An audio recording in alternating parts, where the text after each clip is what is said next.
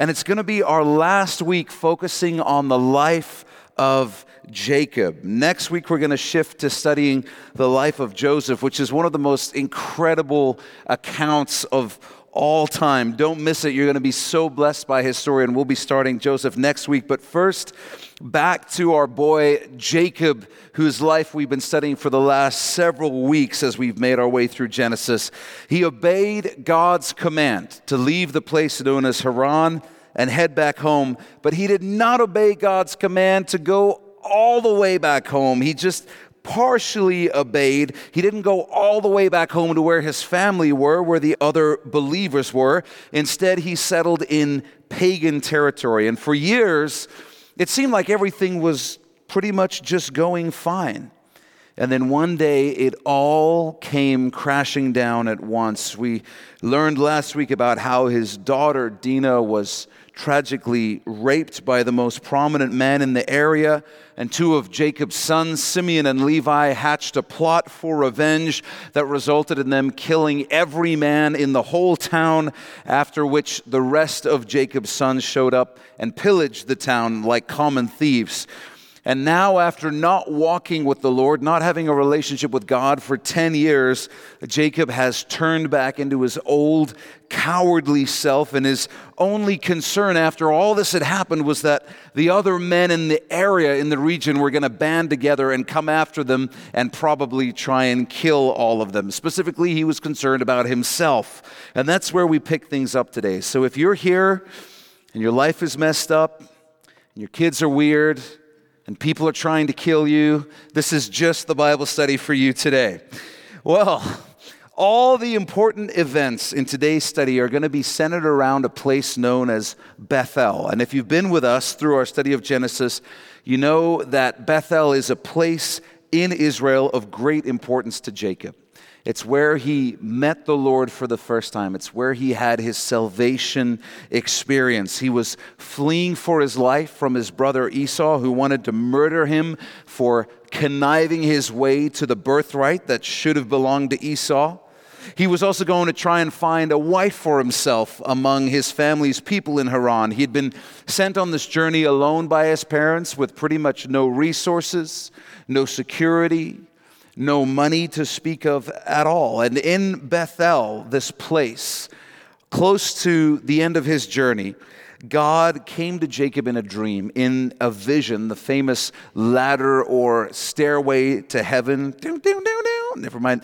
And in Genesis 28, we read about how Jacob was given a glimpse in this dream of the spiritual reality all around him. And he saw angels descending from heaven to the earth and then returning to heaven. And then the Lord himself called out to Jacob in that dream and promised to bless Jacob. And when he woke from that sleep, Jacob exclaimed, "Surely the Lord is in this place, and I did not know it. How awesome is this place! This is none other than the house of God, and this is the gate of heaven." And so he set up a pillar, a monument, and he pledged his life to the Lord, and he named the place Bethel, which means house of God. But as we said earlier, Jacob has not been walking with God for around a decade at this point. And one of the themes of today's study is going to be Jacob returning to Bethel.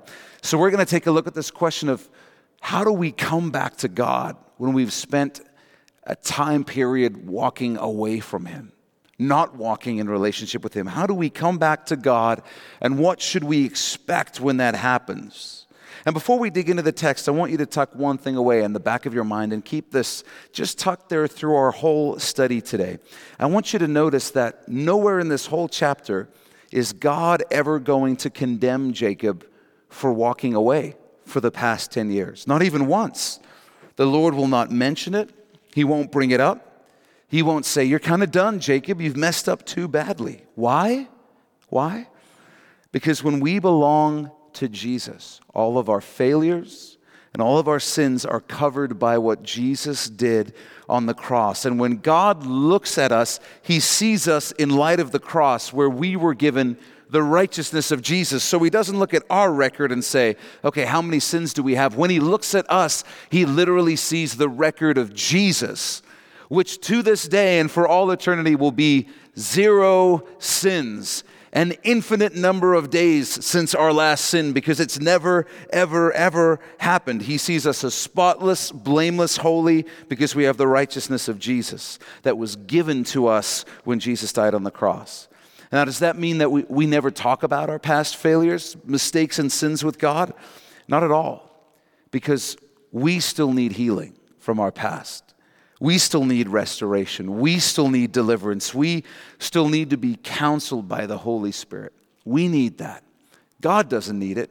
He's forgiven our sin. He's forgotten it, but we still have scars and pains that we need help working through.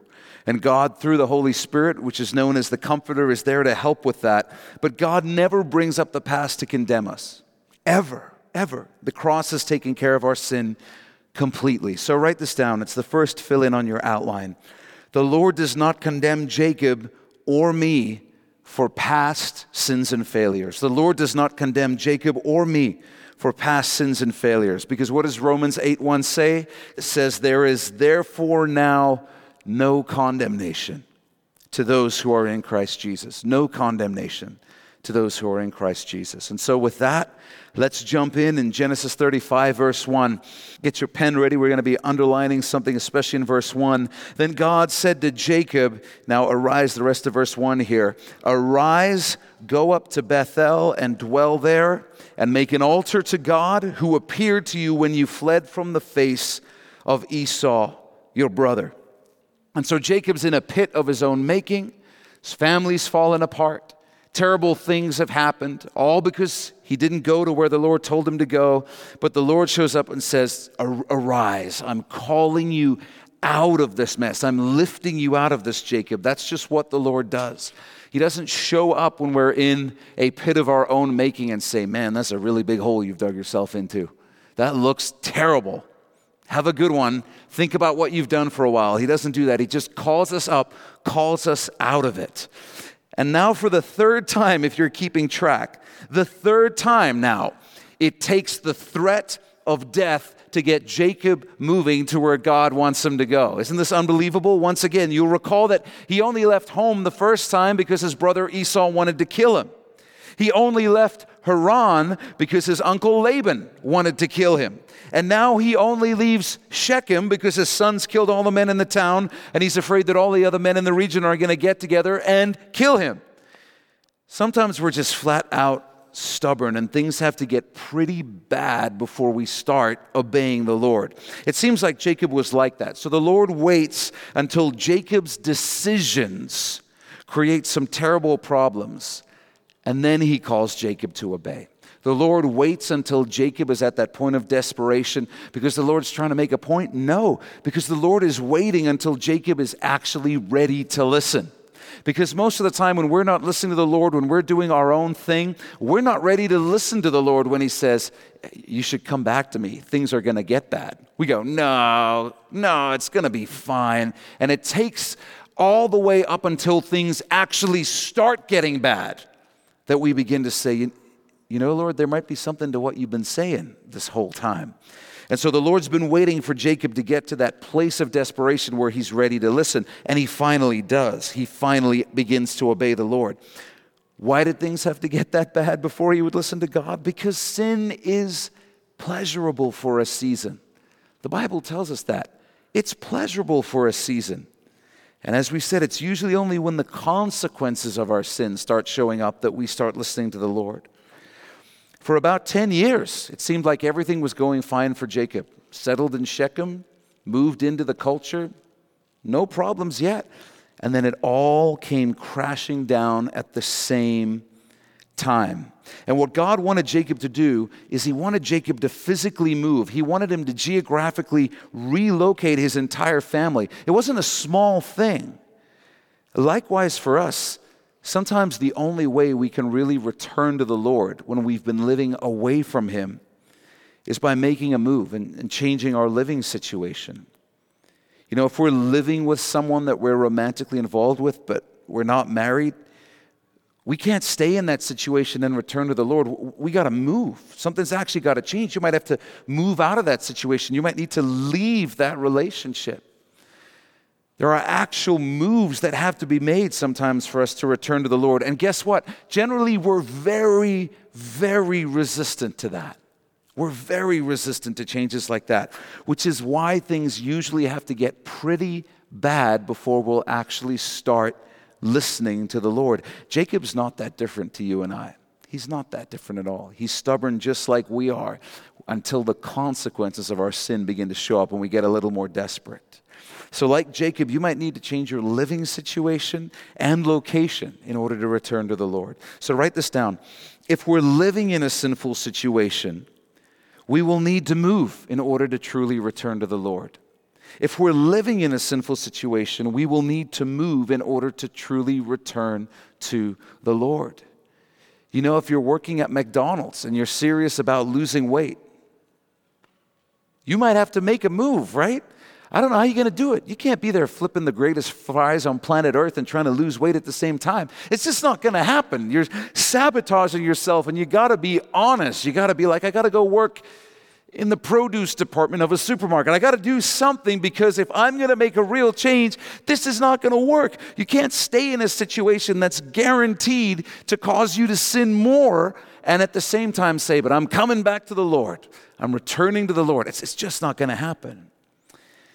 Now, for anyone who's been apart from the Lord and desires to return to walking with Him, return to a relationship with the Lord tells Jacob to do three specific things. And these are helpful to any of us or to anyone who desires to return to the Lord and says, how do I start? How do I start coming back to the Lord?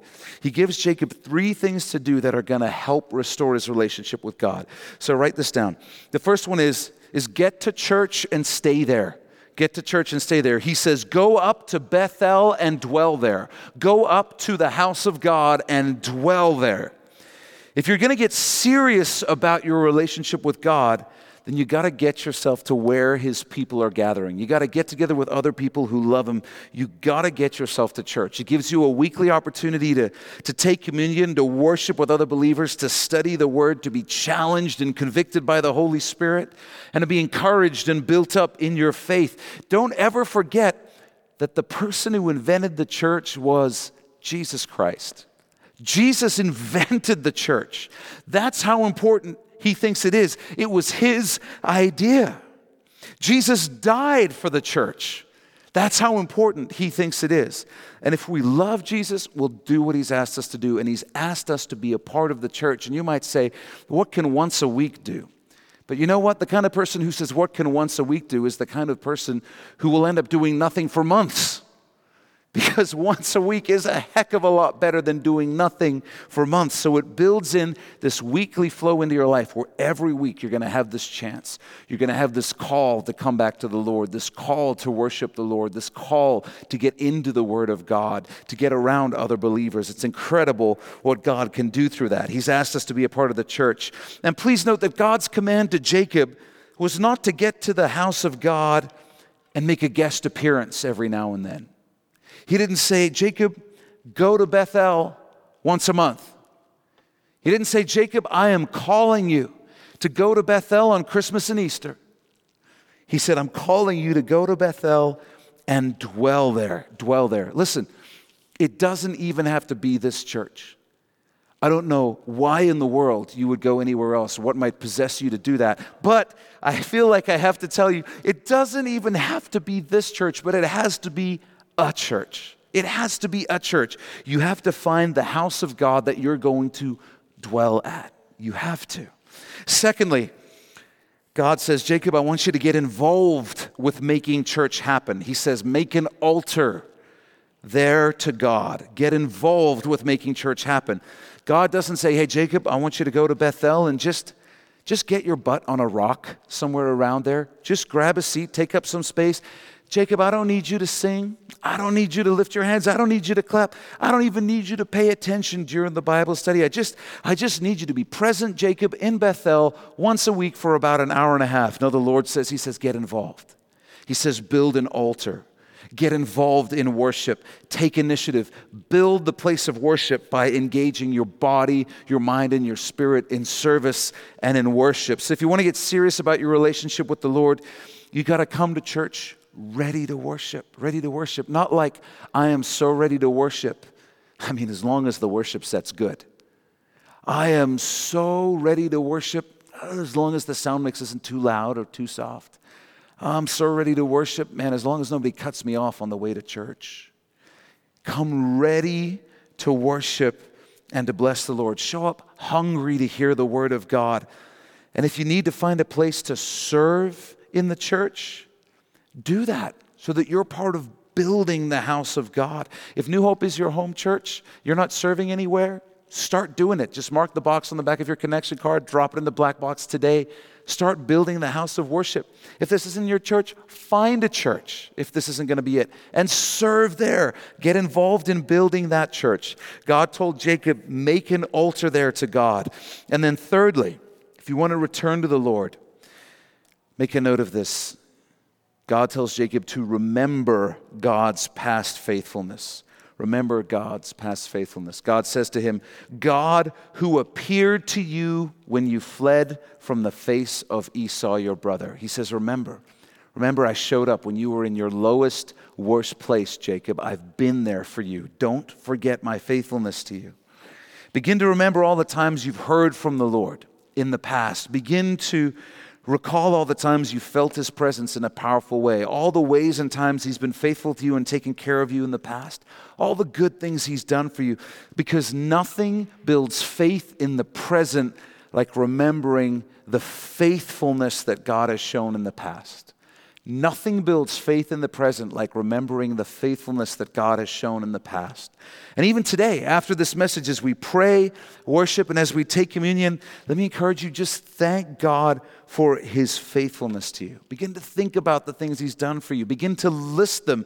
And as you do, you will literally feel your faith increasing and strengthening. In Revelation chapter 2, many of you will remember this from our study, Jesus writes a letter to the church in Ephesus, and he famously says these words. They're on your outline. He says, you have left your first love. So what does he want them to do about it? He says, remember, therefore, from where you have fallen.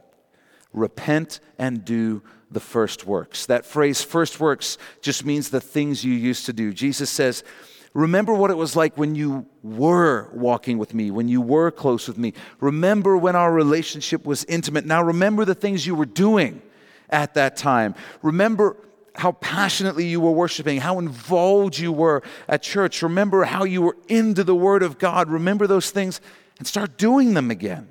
And that's what the Lord is working in Jacob's life. He's starting that process by saying, Jacob, step one is we got to get you back to Bethel. We got to get you back to the start where we first met. Let's read verse 2. It says, and Jacob said to his household and to all who were with him, put away the foreign gods that are among you. Purify yourselves and change your garments. Then, underline, then let us arise and go up to Bethel. And I will make an altar there to God, who answered me in the day of my distress, and who has been with me in the way which I have gone. Do you see what's already happening? God has triggered in Jacob's mind all the ways he's been faithful to him in the past. And now even Jacob on his own is starting to remember. He's telling his family that I'm going to go to Bethel, I'm going to worship God. Which God? The God who answered me in the day of my distress and has been with me in the way which I have gone. His mind is starting to recall this. But notice that God doesn't say, hey, Jacob, clean up your life, clean up your family, then touch base with me again. Maybe I have a calling for you. No, he just calls Jacob in the messed up state that he's in. And all that kindness and grace, it does something inside of Jacob. It creates a desire in him to get the junk out of his life and family. He's beginning to remember all the faithfulness of God. And what does the word say? It says, taste and see that the Lord is good. He's good. And so what happens here is after a long time of not tasting the presence of the Lord in any way, Jacob suddenly gets a taste and he goes, God is so much better than everything else. Everything that I've been involved in these past 10 years, I forgot how much better God is than all of that. He's better than anything. And out of that desire, experiencing the kindness and goodness of God, just that taste of God, Jacob now says, like, We got to get rid of all this stuff. This stuff is useless. What are these little idols that we've been worshiping? What have we been doing? Get rid of this. It's not because God says, do that and then I'll accept you. It's because God says, hey, come just the way you are. And that just blows Jacob away, and everything else seems so worthless in comparison. Knowing that we're going to the house of God, knowing that we're going to Bethel, helps us to stay focused on living for the Lord. Because at Bethel, at the house of God, if we're not living for the Lord, the Holy Spirit tends to talk to us about it. He tends to convict us about it with the kindness of God. Because we get together and we sing about His goodness. We read about His grace in the Word. We're reminded of His mercy at the table of communion. As Romans 2:4 says, it says, the goodness of God leads you to repentance. The goodness of God leads you to repentance. Write this down. God's goodness motivates Jacob to confront the sin in his life and family. God's goodness motivates Jacob to confront the sin in his life and family.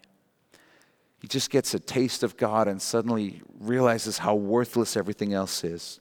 Verse 4, so they gave Jacob all the foreign gods, the word there is literally idols, which were in their hands, they're those little idols, and the earrings which were in their ears. And Jacob hid them or buried them under the terebinth tree, which was by Shechem.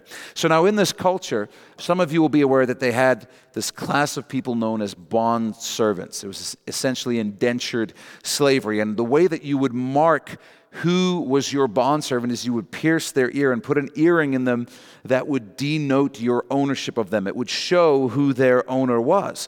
And so what seems to be the case here is that both men and women were wearing earrings that in some way indicated the pagan god that they were serving. It was their way of saying, this pagan god is my master. So as the whole family begins returning to the Lord, they take off these earrings and they get rid of them. They bury them along with the idols and they leave them in Shechem, the place that they're turning their back on now because their master is the Lord. They're making that decision. And as their sins and mistakes and idolatry was buried at this tree, our sins too were left dead and buried at the foot of another tree, at the cross of Calvary. And that's what we remember every time that we take communion. We remember that our sins were left there. They were dealt with there. They are dead and buried. Thank God for that. Verse 5, and they journeyed, and the terror of God was upon the cities that were all around them. And they did not pursue the sons of Jacob. Again, how is there not a Christian band called the Terror of God? That's just a freebie right there. Just had that thought right now.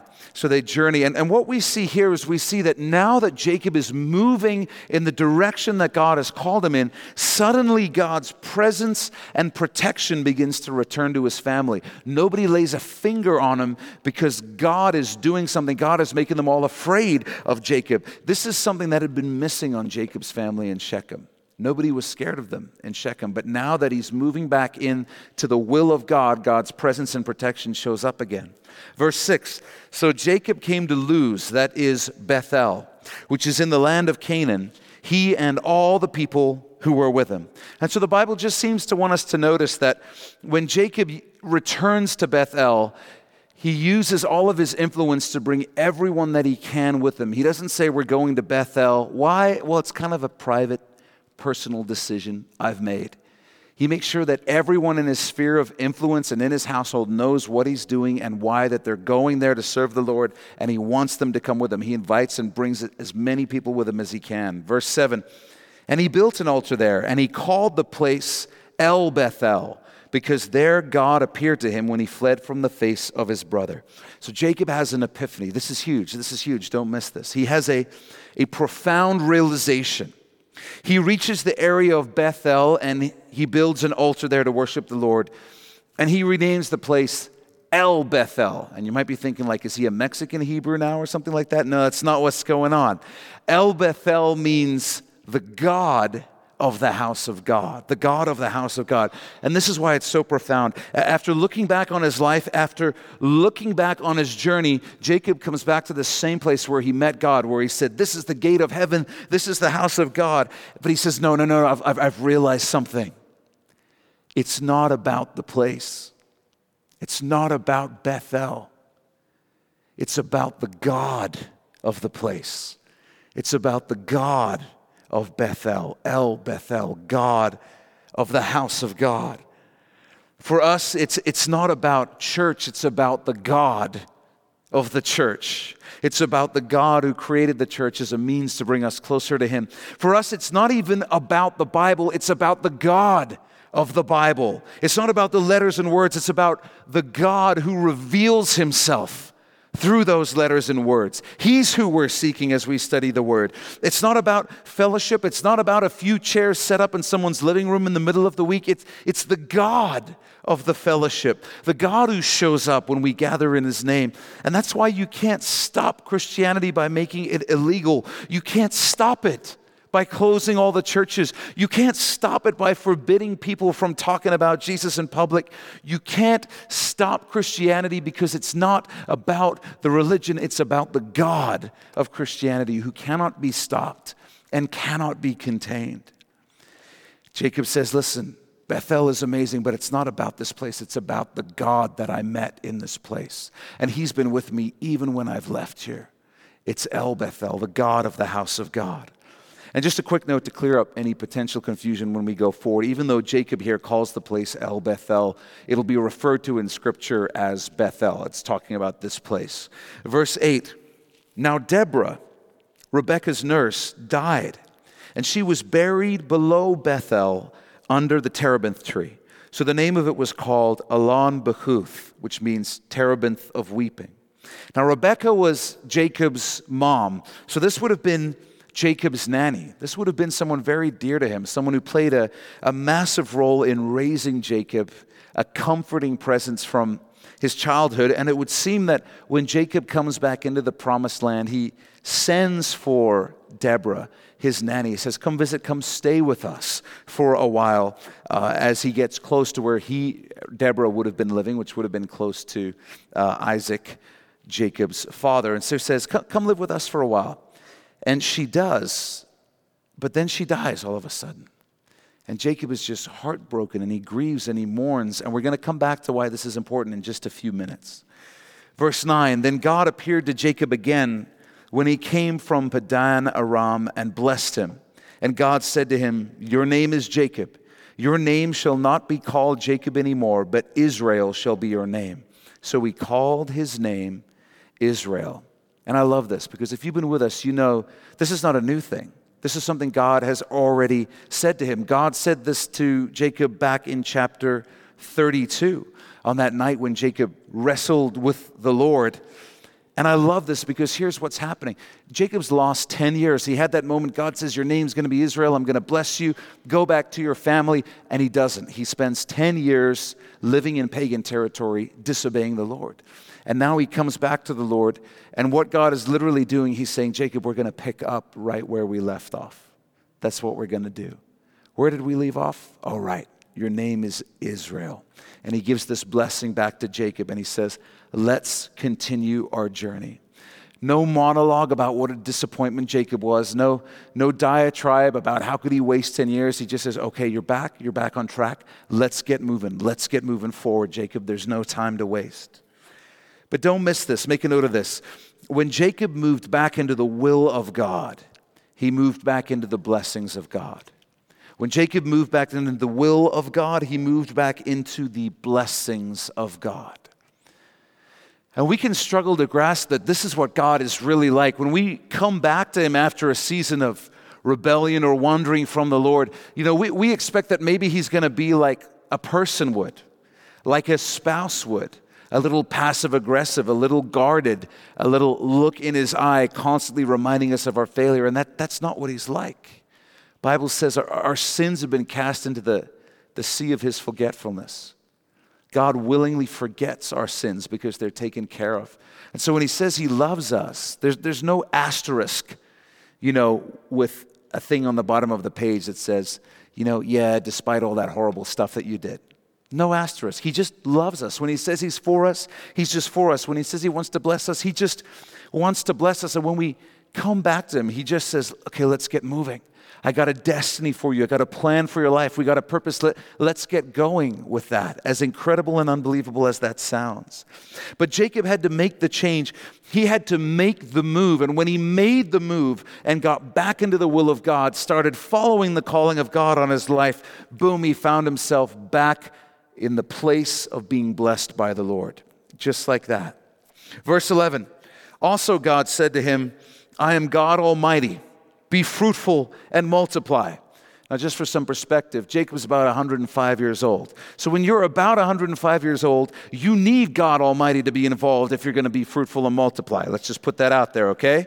God keeps going, and he says, you're going to be a nation, and a company of nations shall proceed from you, and kings shall come from your body, from your family line, which is actually an interesting promise, because at this time, the people of God have never had a king. There's never been a monarchy. That would happen much, much later when Samuel anointed Saul as Israel's first king. Just a quick side note for you Bible students, any Bible nerds in the room. Now, if you were like me, you were raised in Sunday school, and the Sunday school explanation when Saul is made king is, this was just a terrible thing because God never wanted Israel to have a king. He wanted to be their king forever. But take note, that God himself here prophesies to Jacob that kings will come from his family line. So God had a plan to give his people kings all along. That was part of his plan. Now, based on other prophecies that seem to prophesy David, it would seem from the best we can deduce that David was to be the one that God had planned for Israel from the beginning. But they were impatient, and the result was Saul, the king that God did not desire to give Israel, but he allowed them to have because they demanded him. That would seem to be the idea. Just a fun note to talk about in your Bible studies. Verse 12, God keeps speaking and he says, the land which I gave Abraham and Isaac I give to you, and to your descendants after you I give this land. It's another big line when you want to talk about who owns Israel. Again, we side with God. That's just our position, okay? Then God went up. He departed from him in the place where he talked with him. So Jacob set up a pillar in the place where he talked with him, a pillar of stone, and he poured a drink offering on it, and he poured oil on it. That drink offering would have been wine representing the blood of Jesus in Scripture, and the oil representing the Holy Spirit in Scripture. And those are the keys to Christian living. The power of the Spirit and the provision of the blood. The power of the Spirit to live the Christian life, and the provision of the blood to cover all our failures along the way, past, present, and future. Verse 15, and Jacob called the name of the place where God spoke with him Bethel. That statement is it's a flashback. It's a weird way of writing, but he's not naming it for the first time. That happened way back earlier, several chapters ago. But just to give you an idea of where Bethel is located so that you know, it's about 10 miles north of Jerusalem. So it's pretty close to Jerusalem. Now, what had the Lord said to Jacob? He had said, go up to Bethel and what? Dwell there. Dwell there. In other words, go to Bethel and stay there, Jacob. Anybody want to guess what Jacob does? Verse 16, we read, then they journeyed from Bethel. Jacob makes the mistake of once again venturing out of the Lord's will, away from the place of the Lord's blessing, and the result's going to be tragic. Jacob's grandfather, Abraham, once left Bethel because of fear and famine, and he went down to Egypt. And it would seem that Jacob actually leaves Bethel because of family. I want to suggest to you the reason he leaves is because of the death of his nanny, Deborah. Because when you read the text, that would seem to be the only explanation, and it would also explain why the Lord chose to include that detail, because otherwise there's no real reason to stick it in there. So why would his nanny dying make Jacob leave Bethel? I think it's pretty simple, because do you know who likes change? Nobody. Nobody likes change. None of us do. And sometimes we struggle to deal with changes at Bethel, changes at or in the house of God.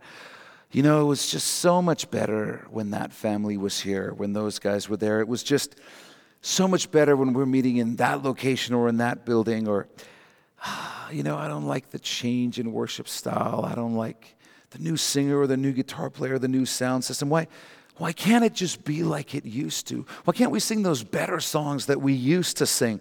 Why can't it be the way it was before? Because things change. Things change. Why? Because we're being changed. Even though nobody likes change, we're being changed, thank God, from glory to glory, the Bible says, by the Holy Spirit.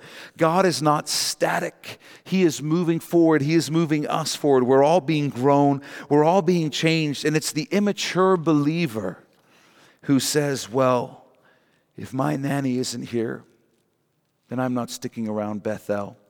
Because all the good memories I have here were when my nanny was still alive. If anything changes, I'm leaving this church. You know, my parents were always such wonderful examples to me in this area. And we talk all the time. And they've ended up at some churches where I'm just like, guys, what are you doing there? You know, they've ended up in churches where, you know, I've said, you know, based on what you're telling me, I think your pastor's just kind of checked out because he's doing missions trips like 10 months of the year. Does he really want to be a pastor anymore? And they're like, we don't think so. And they'd always say, but this is where the Lord's called us to be. And I remember when I was younger just being like, what are you guys doing? Why would you stay there? This church is like a train wreck. What are you doing? But you see, the reason is that my parents were mature, and they are mature believers. They understood the question is never, have things changed? That's never the question. The question is always, where is God calling me to be?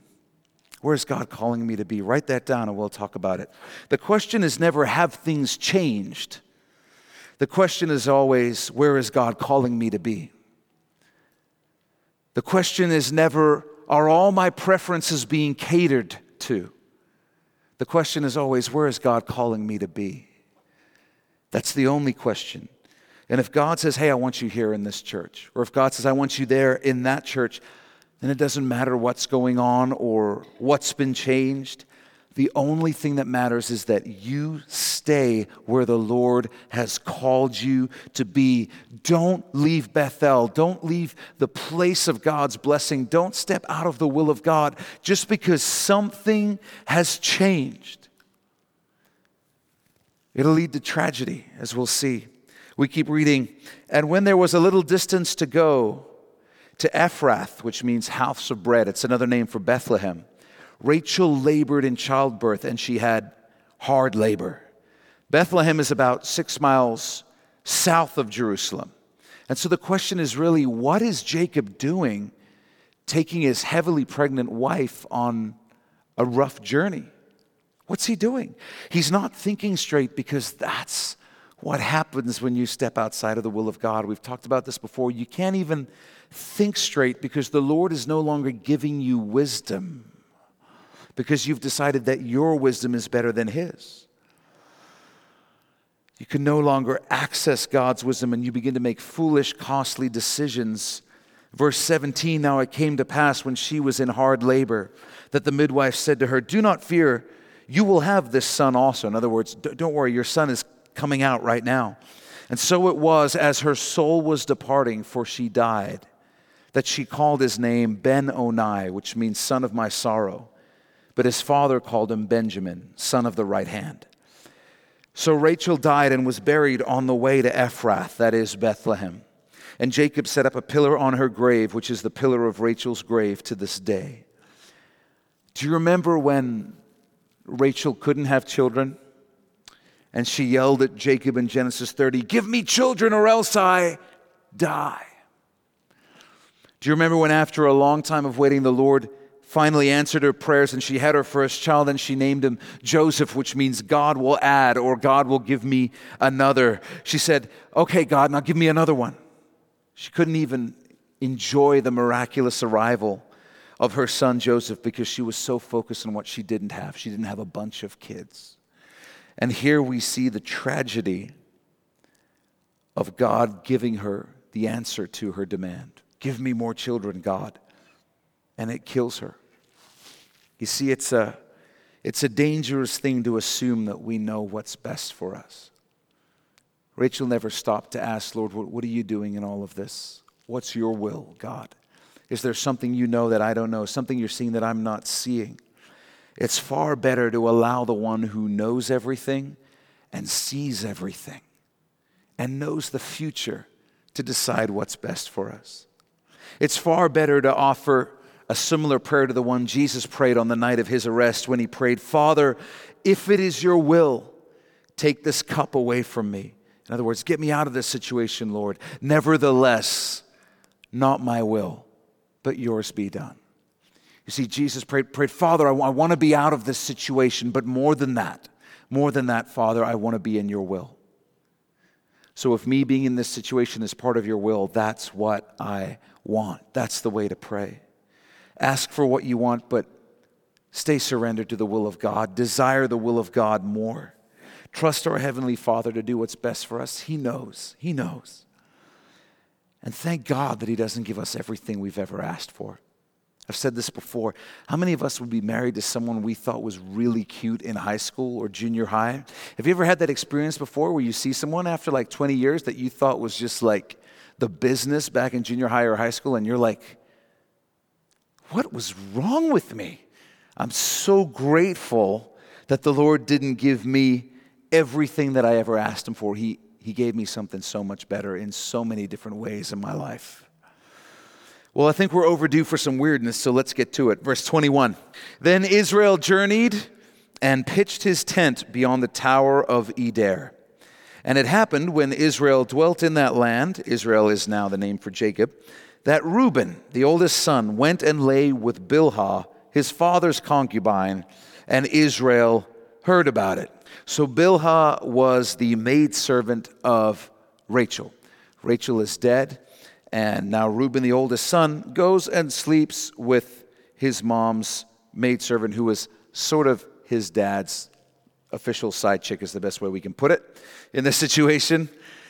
So there's a couple of theories for what's going on here, what Reuben is doing. And let me just preface this by saying none of these are justifications. They're just explanations. What Reuben does is horrible, awful, sinful, and the Bible's clear about that. But there's some who feel that he may have been trying to take over his father's role as patriarch, as leader of the family. It was an act that was done by people in the pagan culture of that day. If a father was still alive and the son wanted to make a power move and show everyone that he was taking over the family, essentially, he would sleep with one of his father's wives. That would be a way to do it. You might recall from the life of David that one of David's sons actually does that later on when he's trying to take the throne from his own father. So it could have been that this is a power play from Reuben, but other scholars point out that Reuben's mother was Leah, the not-so-good-looking one. And so when Rachel dies, the position of favorite wife now opens up. And perhaps it was likely and known that Bilhah, Rachel's maidservant, who Jacob would have seen a lot of, would have moved into that slot of favorite wife. And so if Reuben slept with Bilhah, he knew that Jacob would never touch her again. That was what was going to happen in that culture. He was never going to touch her again.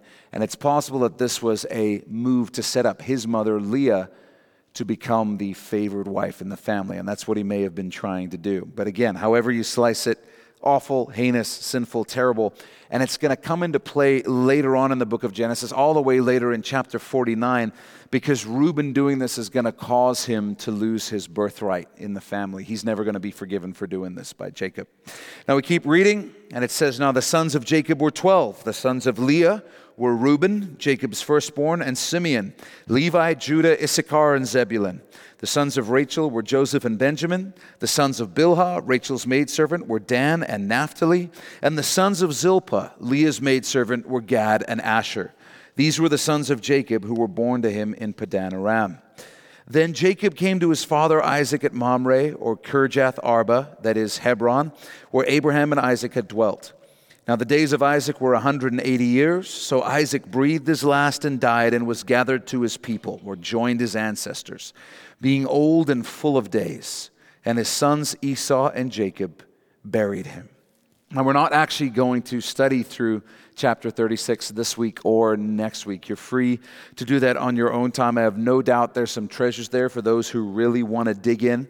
But for us, I'm just going to give you the summary this evening. What chapter 36 is going to do, it's going to wrap up the life of Esau, put a close to his whole family line before we move on to the life of Joseph. It's going to lay out the whole future bloodline of Esau. And what the Bible wants us to see in that is that Esau, this picture of the one who despises God, rebels against God, this picture of the flesh, is going to produce in his family line some of the most heinous enemies of the people of God, the Israelites, who are going to show up as the villains and the wicked, evil people groups throughout the Old Testament. But also, this lineage is going to show us that over history, in time, the Edomites, all the people who come from Esau, a picture of the flesh, are going to come to nothing. They're all going to be destroyed. And over the course of history, they're going to be completely wiped out. They're going to come to nothing because all works of the flesh, all things that aren't done for the Lord ultimately come to nothing. And so next week we're going to pick up chapter 37. I encourage you, read ahead. Read through the life of Joseph. Start getting into that. You're going to be so blessed by that. It's going to be a rich and rewarding study for us. So kind of a weird chapter this evening again, but some good practical stuff. If one thing, the advice is this: stay in Bethel. When you know where God wants you to be, stay there. There are so many believers, people who love the Lord, who find Bethel, and then they leave because it looks like there's a better opportunity somewhere else, a better job, more money, a better situation. And I just want to encourage you that in life there is nothing that is worth more than knowing where God has called you to be and being there. Nothing. It's the place of blessing. There's nowhere better for your family to be, your kids to be. There's nowhere better for you to be if you're married. If you're single, there's nowhere better for you to be than in Bethel, the place that God has called you to be. And if you step out of that and go your own way, you're going to experience tragedy. You are, because you're leaving the place of blessing. So serve the Lord in Bethel. Get involved in Bethel. Dwell in Bethel. And if you're coming back to the Lord, let me encourage you, just remember His faithfulness. Actually, all of us this evening, take some time as we take communion to remember the faithfulness of God and just thank Him for His faithfulness. It's the best way to build faith in the here and now. And then lastly, just remember that if you belong to the Lord, He'll never condemn you, ever. He'll never condemn you. And if you need healing and comforting from things that have happened in the past, He's there to help you deal with that. Just ask Him for healing. Ask Him to do some work on your heart and your mind and your spirit, and He will. So with that, would you bow your head and close your eyes, and let's pray together. Father, thank you so much for the advice and the counsel of your word. Thank you so much for the invitation to stay where you've called us to be. And Father, I pray that if there's anyone here who doesn't know where their Bethel is, that Lord, you would reveal it to them. That God, you would make it absolutely clear where you want them to be. And if you're here this evening and you've never given your life to the Lord, I want to invite you to do that, to begin a relationship with Jesus. If you just have one taste of Him, man, you're going to understand that He's better than anything else. And if you want to begin that relationship, just check the box on the back of your connection card tonight and turn that into us. Let me know before you leave. I'm not going to embarrass you. I just want to sit down and just talk with you for a minute about it and pray with you. Father, thank you so much again for your faithfulness. Thank you that you never condemn us. Thank you that you never bring up our past failures, but you paid for them and covered them, and you're always interested in moving us forward and calling us higher, God. Thank you that that's our trajectory, that as our bodies decay and fade, Lord, the reality is that while our physical may be trending down, Lord, our eternity is trending up, and we are moving closer and closer to being remade in your image, becoming more like you, and experiencing eternity with you, God. Thank you that you're always doing your work in us. Just help us to welcome it. Help us to receive it, Lord. We're so grateful for it, Jesus. Well, thanks for taking this time to listen and be in the Word of God with us. If you've never given your life to Jesus, then you need to go to our website, mynewhope.ca, right now. When you get there, you'll see a graphic on our homepage that says The Gospel. Click on that and you'll be able to watch a short video where we share the best news you'll ever hear in your life. It's more important than whatever else you're doing right now. So stop whatever else you're doing, go to mynewhope.ca and click on The Gospel. If God has blessed you through this message, we'd love to hear about it. Shoot us an email at info@mynewhope.ca and let us know how God has impacted your life through His Word. If you're in the greater Vancouver area, I want to invite you personally to come and be a part of New Hope Church. We believe God is doing something real special as we grow together in our faith and love for Jesus, and we would love you to be a part of it. And finally, if you'd like to support the Bible teaching ministry of New Hope through financial giving, you can also do that through our website. Just go to mynewhope.ca/give. Thanks again for listening. Thanks for being in the Word of God with us. And always remember, God is with you.